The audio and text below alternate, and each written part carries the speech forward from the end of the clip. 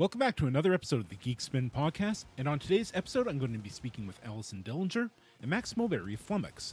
We're going to be talking about the band's name and its connection to Dr. Seuss. We're going to be talking about possums, Strandberg guitars, signing with Neil Juice, and how far left you have to be before you get your guns back. So sit back and strap in because the show is a go. First off, could I please ask you to introduce yourselves? Hi, I'm Allison Dellinger. I'm the bassist and lead vocalist in Flummox. And I'm Max Mulberry, and I play guitar and sing and do a number of things in Flummox as well. So how did each of you get your start in music? Well, for me, it was kind of random occurrence. When I was like in 6th grade or something, a bunch of my friends were doing the talent show, and they needed a bass player for a Weird Al cover. Smells like Teen Spirit parody, and I ended up we didn't have a bass player, so I ended up having a bass from the school closet, and that's how I started playing the instrument. And then I didn't get really too serious into it for maybe like another year or so. I didn't get really too serious into music until I discovered like bands like Black Sabbath and things like that, and I started taking it really seriously, and I've been playing gigs and writing my own music pretty much since I was a young teenager at this point. I'm mostly self-taught. I took lessons for about a year or two at the most, and then I ended up just kind of teaching myself from that point on. Max, how about you? Honestly, mostly self-taught as well. My father was a bass player for many years. I performed in a number of different types of groups, and so music was always around in my life growing up. And I picked up instruments when it was, when you're the age in high school or middle school, I suppose. Like 6th grade, I started playing trumpet. Ended up getting into a public school that hosted a magnet program where I could play music, go to have music theory programs and participate in the school band. So went to a Magnets high school, learned a little bit about theory and stuff there, how to read sheet music. But also around that time, I was picking up the guitar. So 5th or 6th grade, I picked up the guitar. I've been playing about 15 years professionally now. And just as I got more into guitar, rock music became a thing, and just trying to find my voice as both a writer and also just an enthusiast of music. I'm always looking for new things. So, been playing for a long time now, and Flummox is the place where I've currently ended up doing this thing that I do. What inspired the name Flummox for the band? So initially, when we were coming up with like me and Drew, the founding guitar player, we formed it right out of high school, and we had been writing music for it. And we didn't really have a name. So at one point, I was dating this girl who we all thought it'd be a good idea to like go through her old Dr. Seuss books. Oh. For a band name. We were almost the Sneetches, actually, but that was taken. So I think it was in either if I ran the circus or if I ran the zoo, there's a creature called the Flummox, and we were like, that sounds kind of cool. But then, of course, Flummox is a real word. Yeah. To me, it means to confuse and everything, and it just kind of all lined up that way. Because musically, like, we were kind of all over the place, and still are. So, I mean, it all just kind of flowed like that. So we thank Dr. Seuss for that. And actually, that brings me to the next point. The band is definitely eclectic in its sound. I actually had to have another friend of mine who runs another music podcast. He's been doing this for quite a bit longer than I have. Shout out to Sam from Witch Police Radio. So your sound is everything from experimental jazz to prog rock to metal. You've already described some of your early influences in music. How would you describe the band's overall sound? Genre fluid. Very I mean, like you said, very eclectic. We never write any particular sound off, like if we come up with something that doesn't really sound like anything we've done before, all the better. And I mean that in the most wild ways possible. Some of the stuff we're even working on right now has like electronic influence and things of that nature, things that we haven't done before. And definitely become like a sort of weird genre fluid mesh of strange sounds and predicaments. Well, you've featured a lot of different instruments, theremin, kazoos, flutes. What would you say is the strangest instrument you've actually brought in? Performance. Yeah. That's a good question. I mean, we've had a lot of interesting stuff. I mean, we've had marimba, and not that that's a strange one, I suppose, but I had some flutes on the new record. What else? Can you think of anything? We've used kazoo, we've used tomatone, we've used pan flute. I'd say pan flute would probably be one of the weirder ones. If I'm being real, a lot of these instruments that I'm naming aren't weird enough. I think we should go a little harder next time when it comes to that. Yeah, plus we sample a bunch of wild stuff anyways, so really it's like you were Zither. saying. We've Yeah. used zither before. So, Allison, I have to ask, what is your fascination with possums? Have you ever seen one? Oh yeah, plenty They're of wonderful, videos. aren't they? That's why. Either murder machines or just the most adorable creature possible. Far from murder machines. I mean, they're definitely like they're opportunists when it comes to their diet. They're omnivores. Um, they got a lot of teeth, but they're very harmless for the most part. In fact, they have more teeth than any mammal on the Western Hemisphere. Really? So yeah. So it's one of those, yeah, like there's a lot of fascinating things about the opossum. And I've just had a hyperfixation on them since I was a very small child. And my dad calls me his possum. So, Aw. yeah. Have you ever considered getting one as a pet? Many, many times. It's just illegal. But Okay, also, yeah. like, they're better in the wild. They're better off in the wild. But it's also one of those things where like you have to have like an animal rehab license and that sort of thing, and it's usually an opossum that's been that can't be assimilated back into the wild for some reason. I would love to do something like that. I just don't have the professional requirements to do so. So I'd like to talk about the instruments that you guys play. Allison, as a bassist, do you usually play with your fingers or with a pick? I'm mainly a finger player.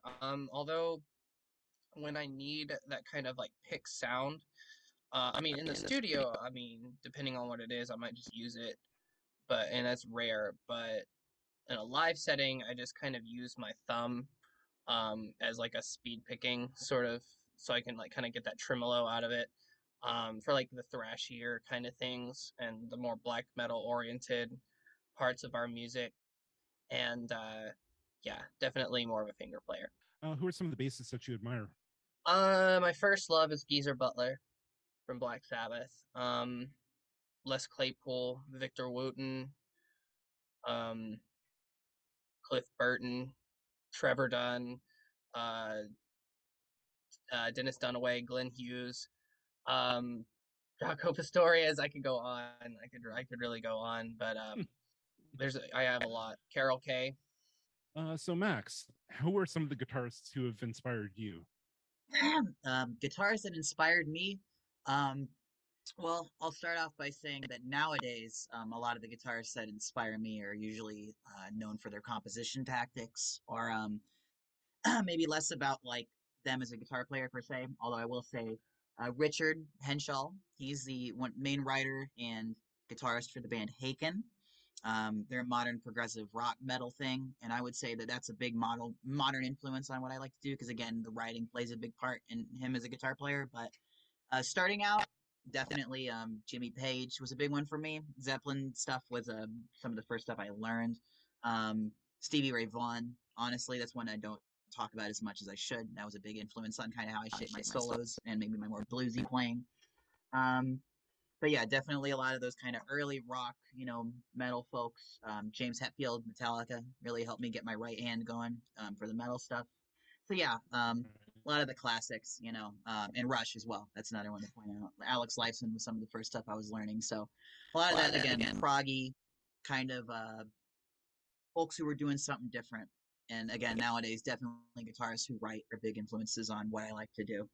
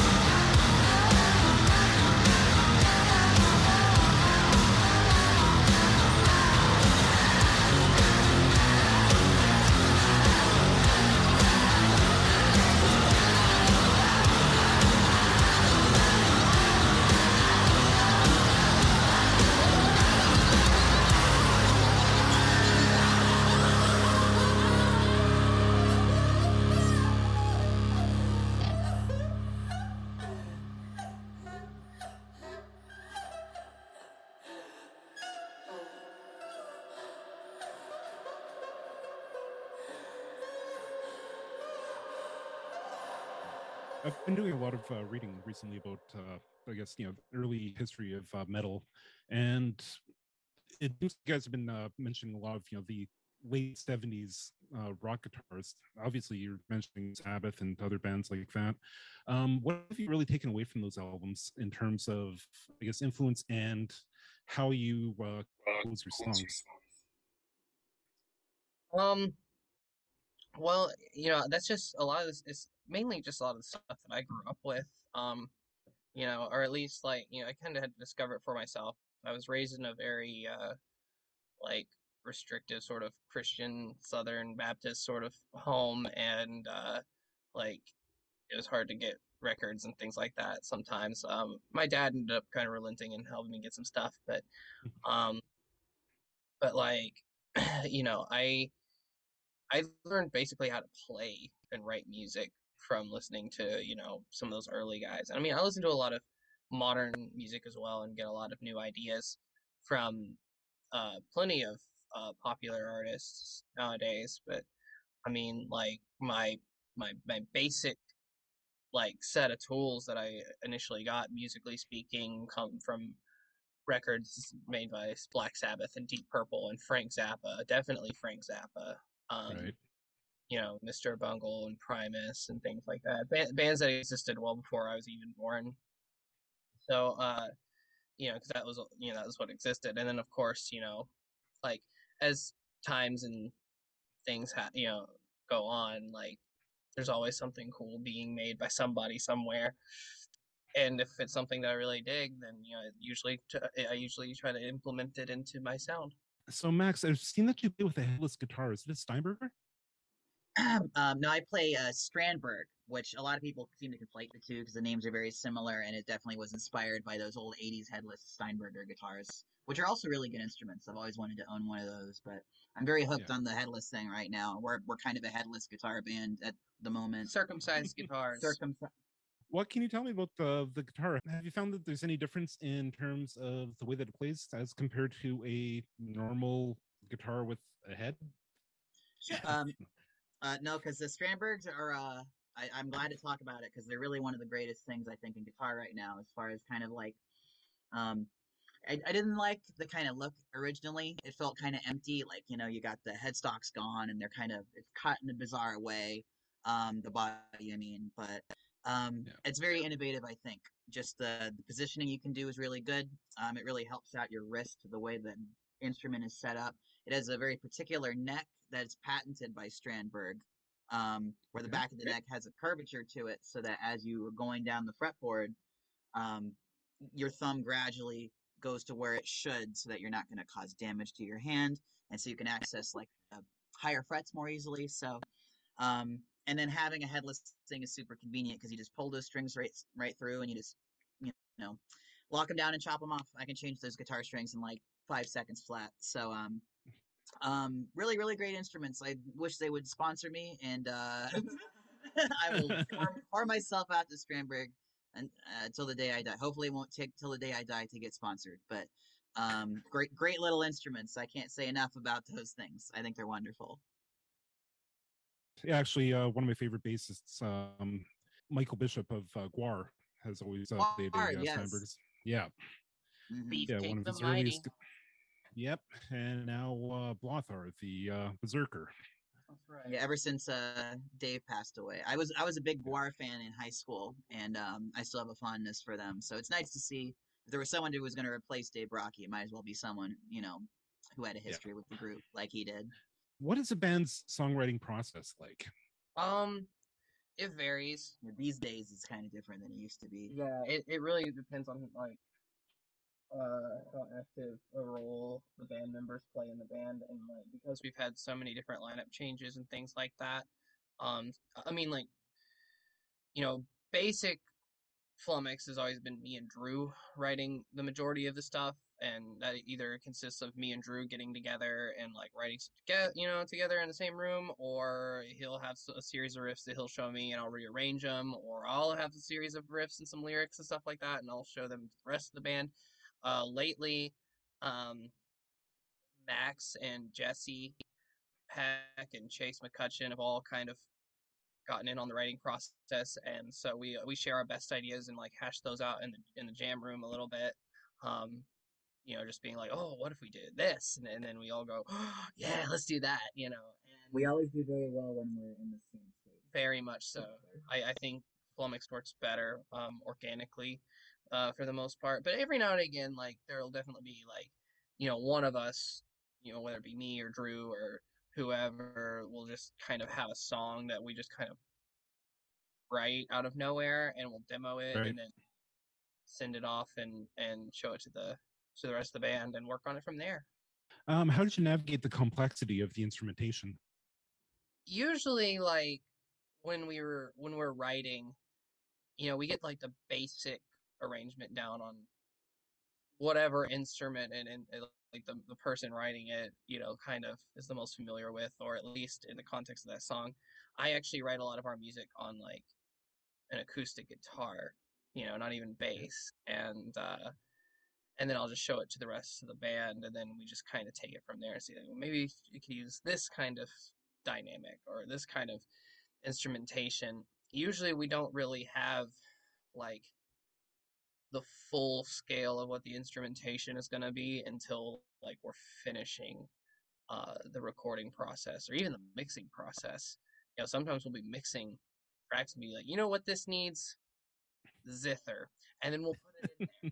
And we have strings and last few songs until the last minute either. Yeah, there's definitely some tracks on the new one we're about to put out in April that have like string sections and banjo parts and things like that didn't even end up in the initial recording sessions. It was something that Max would like join the band and was basically like, hey, what if we do this? Because I can do this. And we're like, that sounds amazing. So we'll do that. And it's so I mean, like, sometimes the songs don't deviate too far from how they were originally arranged, and then other times certain songs go through like a complete metamorphosis by the time we're mastering the thing. The band has played several LGBTQ shows. How is the band connected to the community? Yes, several of us belong to the Alphabet Mafia, as it were.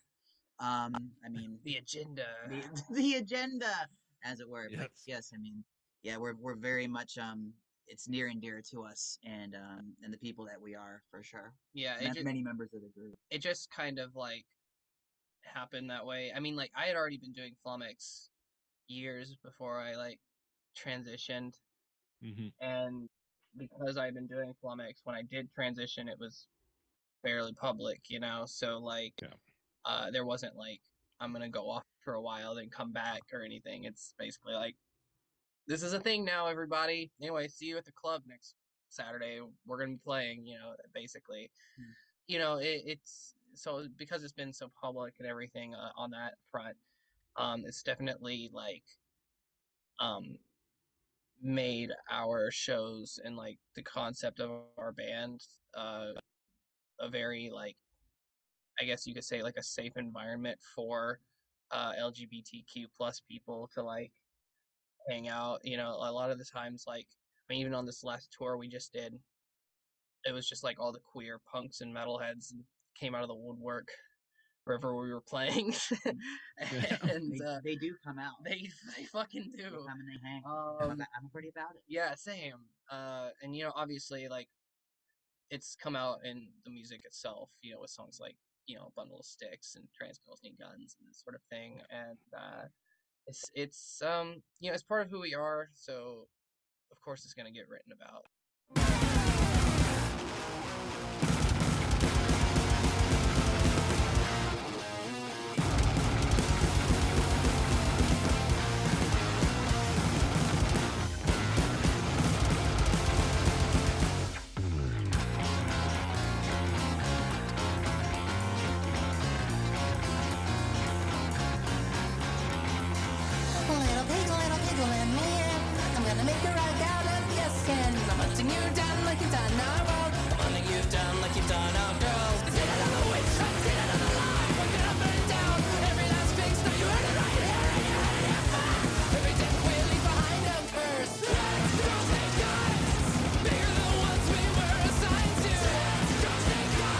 Keep a knife to the thigh in case you gotta slice through.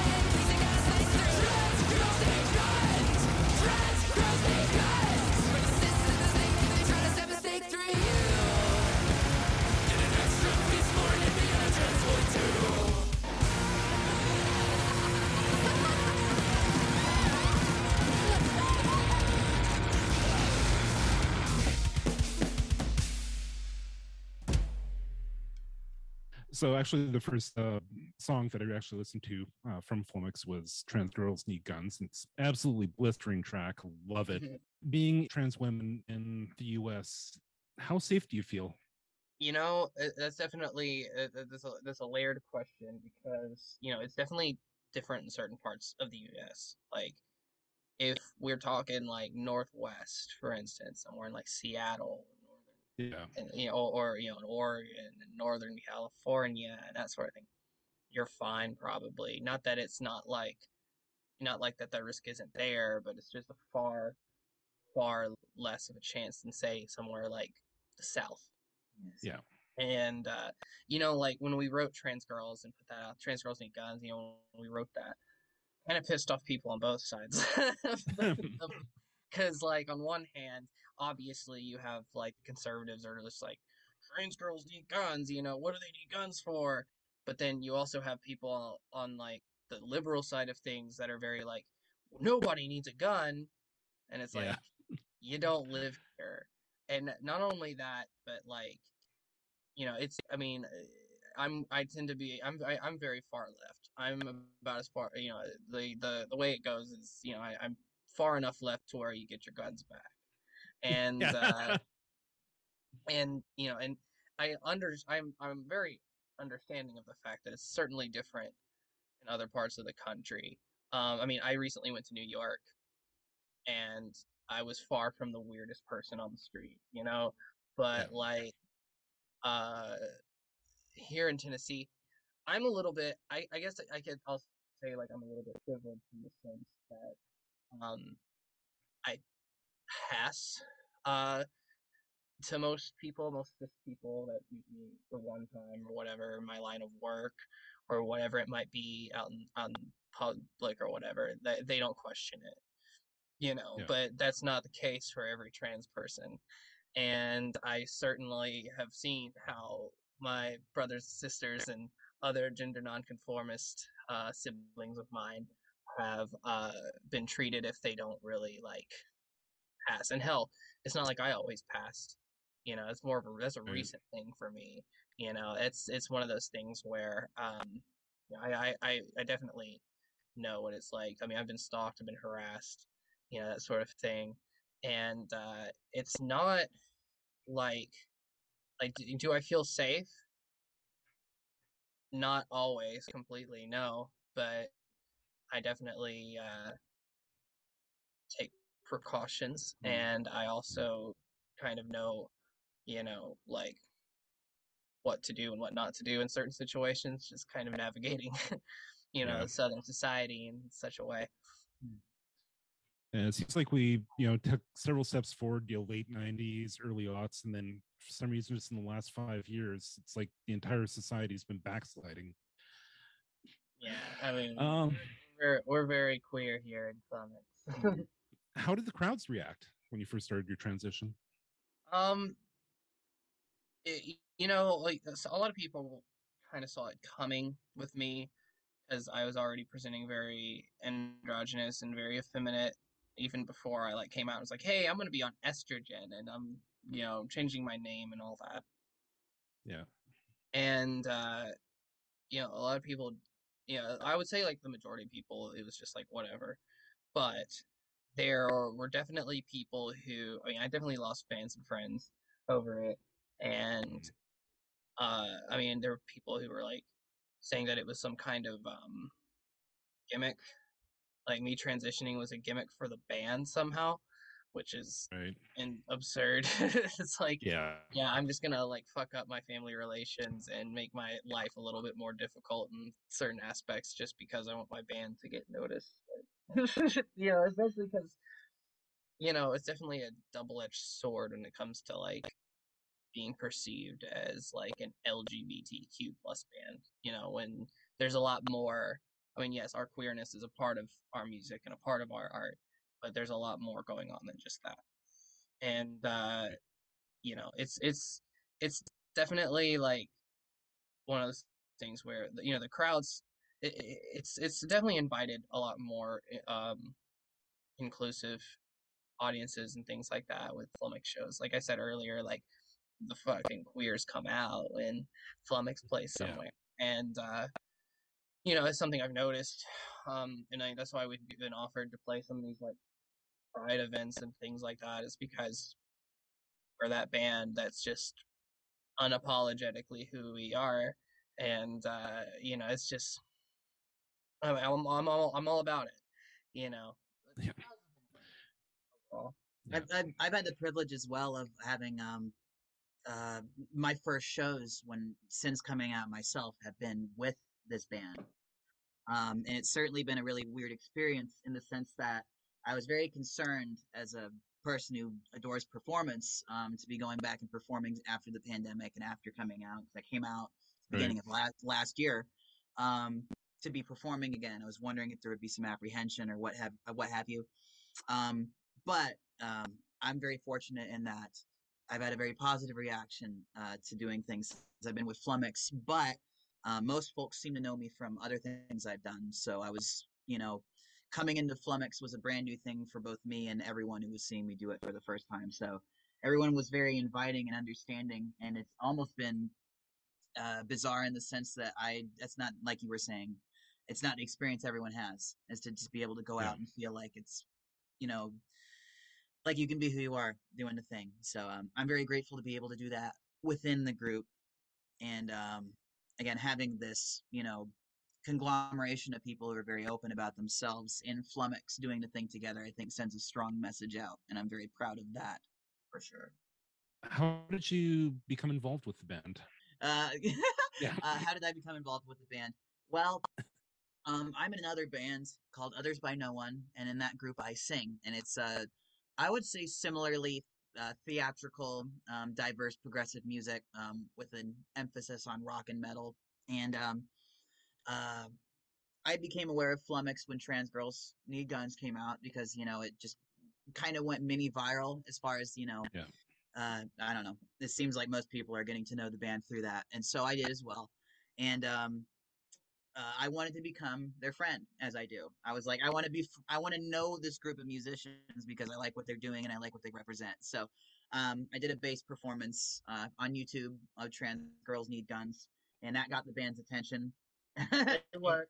It worked. I just wanted to know them because one of my biggest goals is just to collaborate with other musicians. I like doing things with people, especially people who get me. And so I got involved, or rather acquainted with Flummox through that.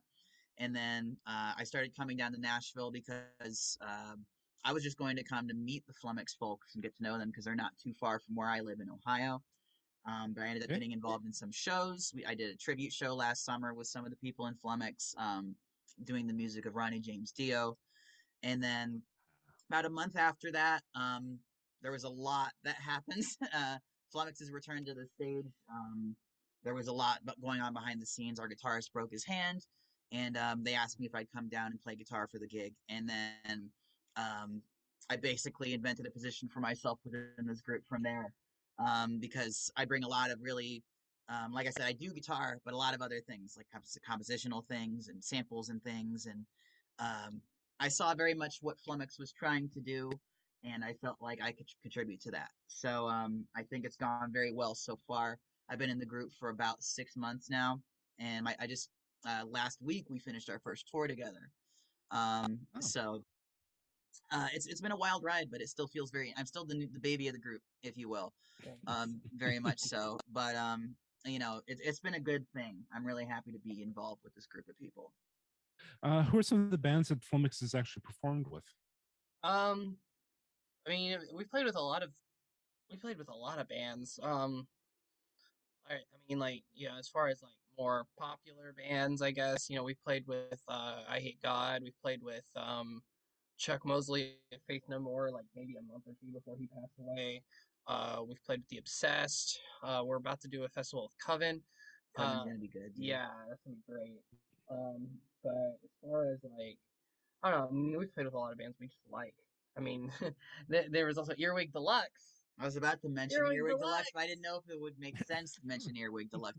We toured and we found this guy who's like a performance artist guy, and we love him. We want to do things with him. We want him to be our best friend and or at least do music with us. But Earwig Deluxe, Earwig Deluxe. we met Earwig Deluxe in South Carolina. We played with that guy. He out weirded us. But yeah. And ever since we've been thinking about it a lot.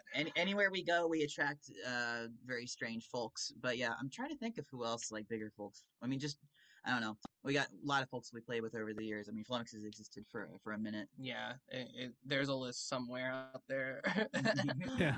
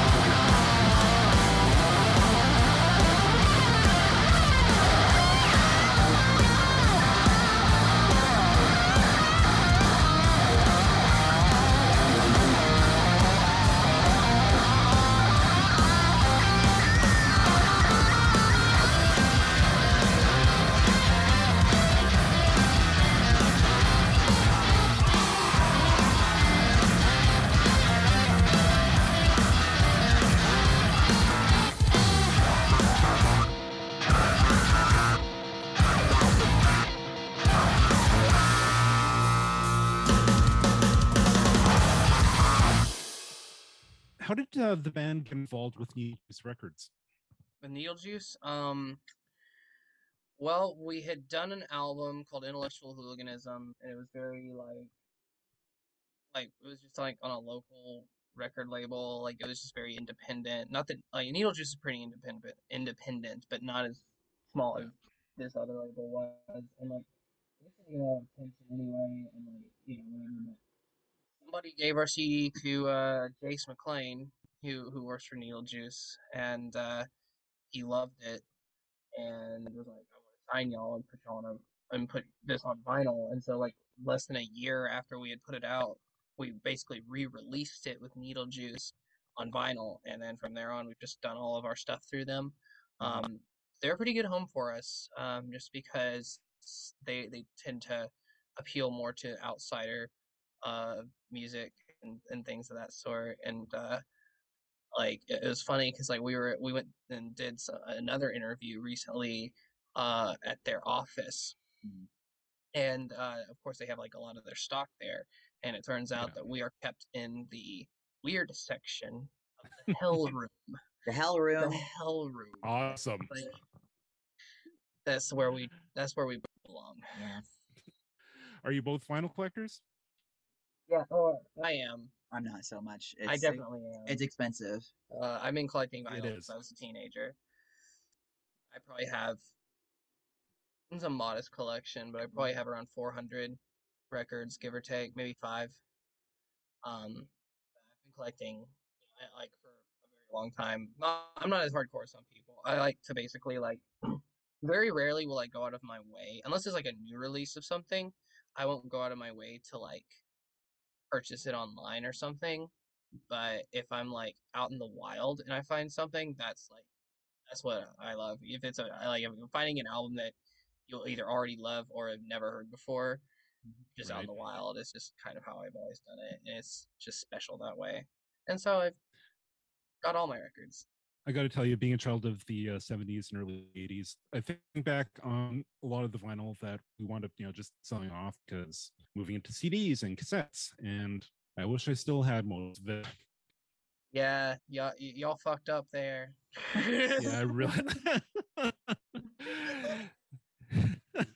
Yeah, it's high. Like I got into it right before the big vinyl boom too. So like I remember specifically, I went to some used media place, store somewhere, and I bought original copies of like Dark Side of the Moon, Black Sabbath, Sabotage, and Ozzy's Diary of a Madman, all for like $5 a piece, and they were like pristine condition. And then maybe like 2 or 3 years later was when like vinyl became big again, and now they probably charge like $40 for those same records. Yeah, it's absolutely insane. And new vinyl is just insane as well. It is, including ours, which I just ordered on Friday. Thank you. Very nice. You're welcome. All right, getting back to the LGBTQ questions. Do you have any advice for anybody who's listening who is experiencing body dysmorphia? That's that's a good one, and also like a hard one. Yeah. I would say like go to therapy for sure. If you can afford it. I would definitely talk to basically those you trust about any personal matters of that regard about it.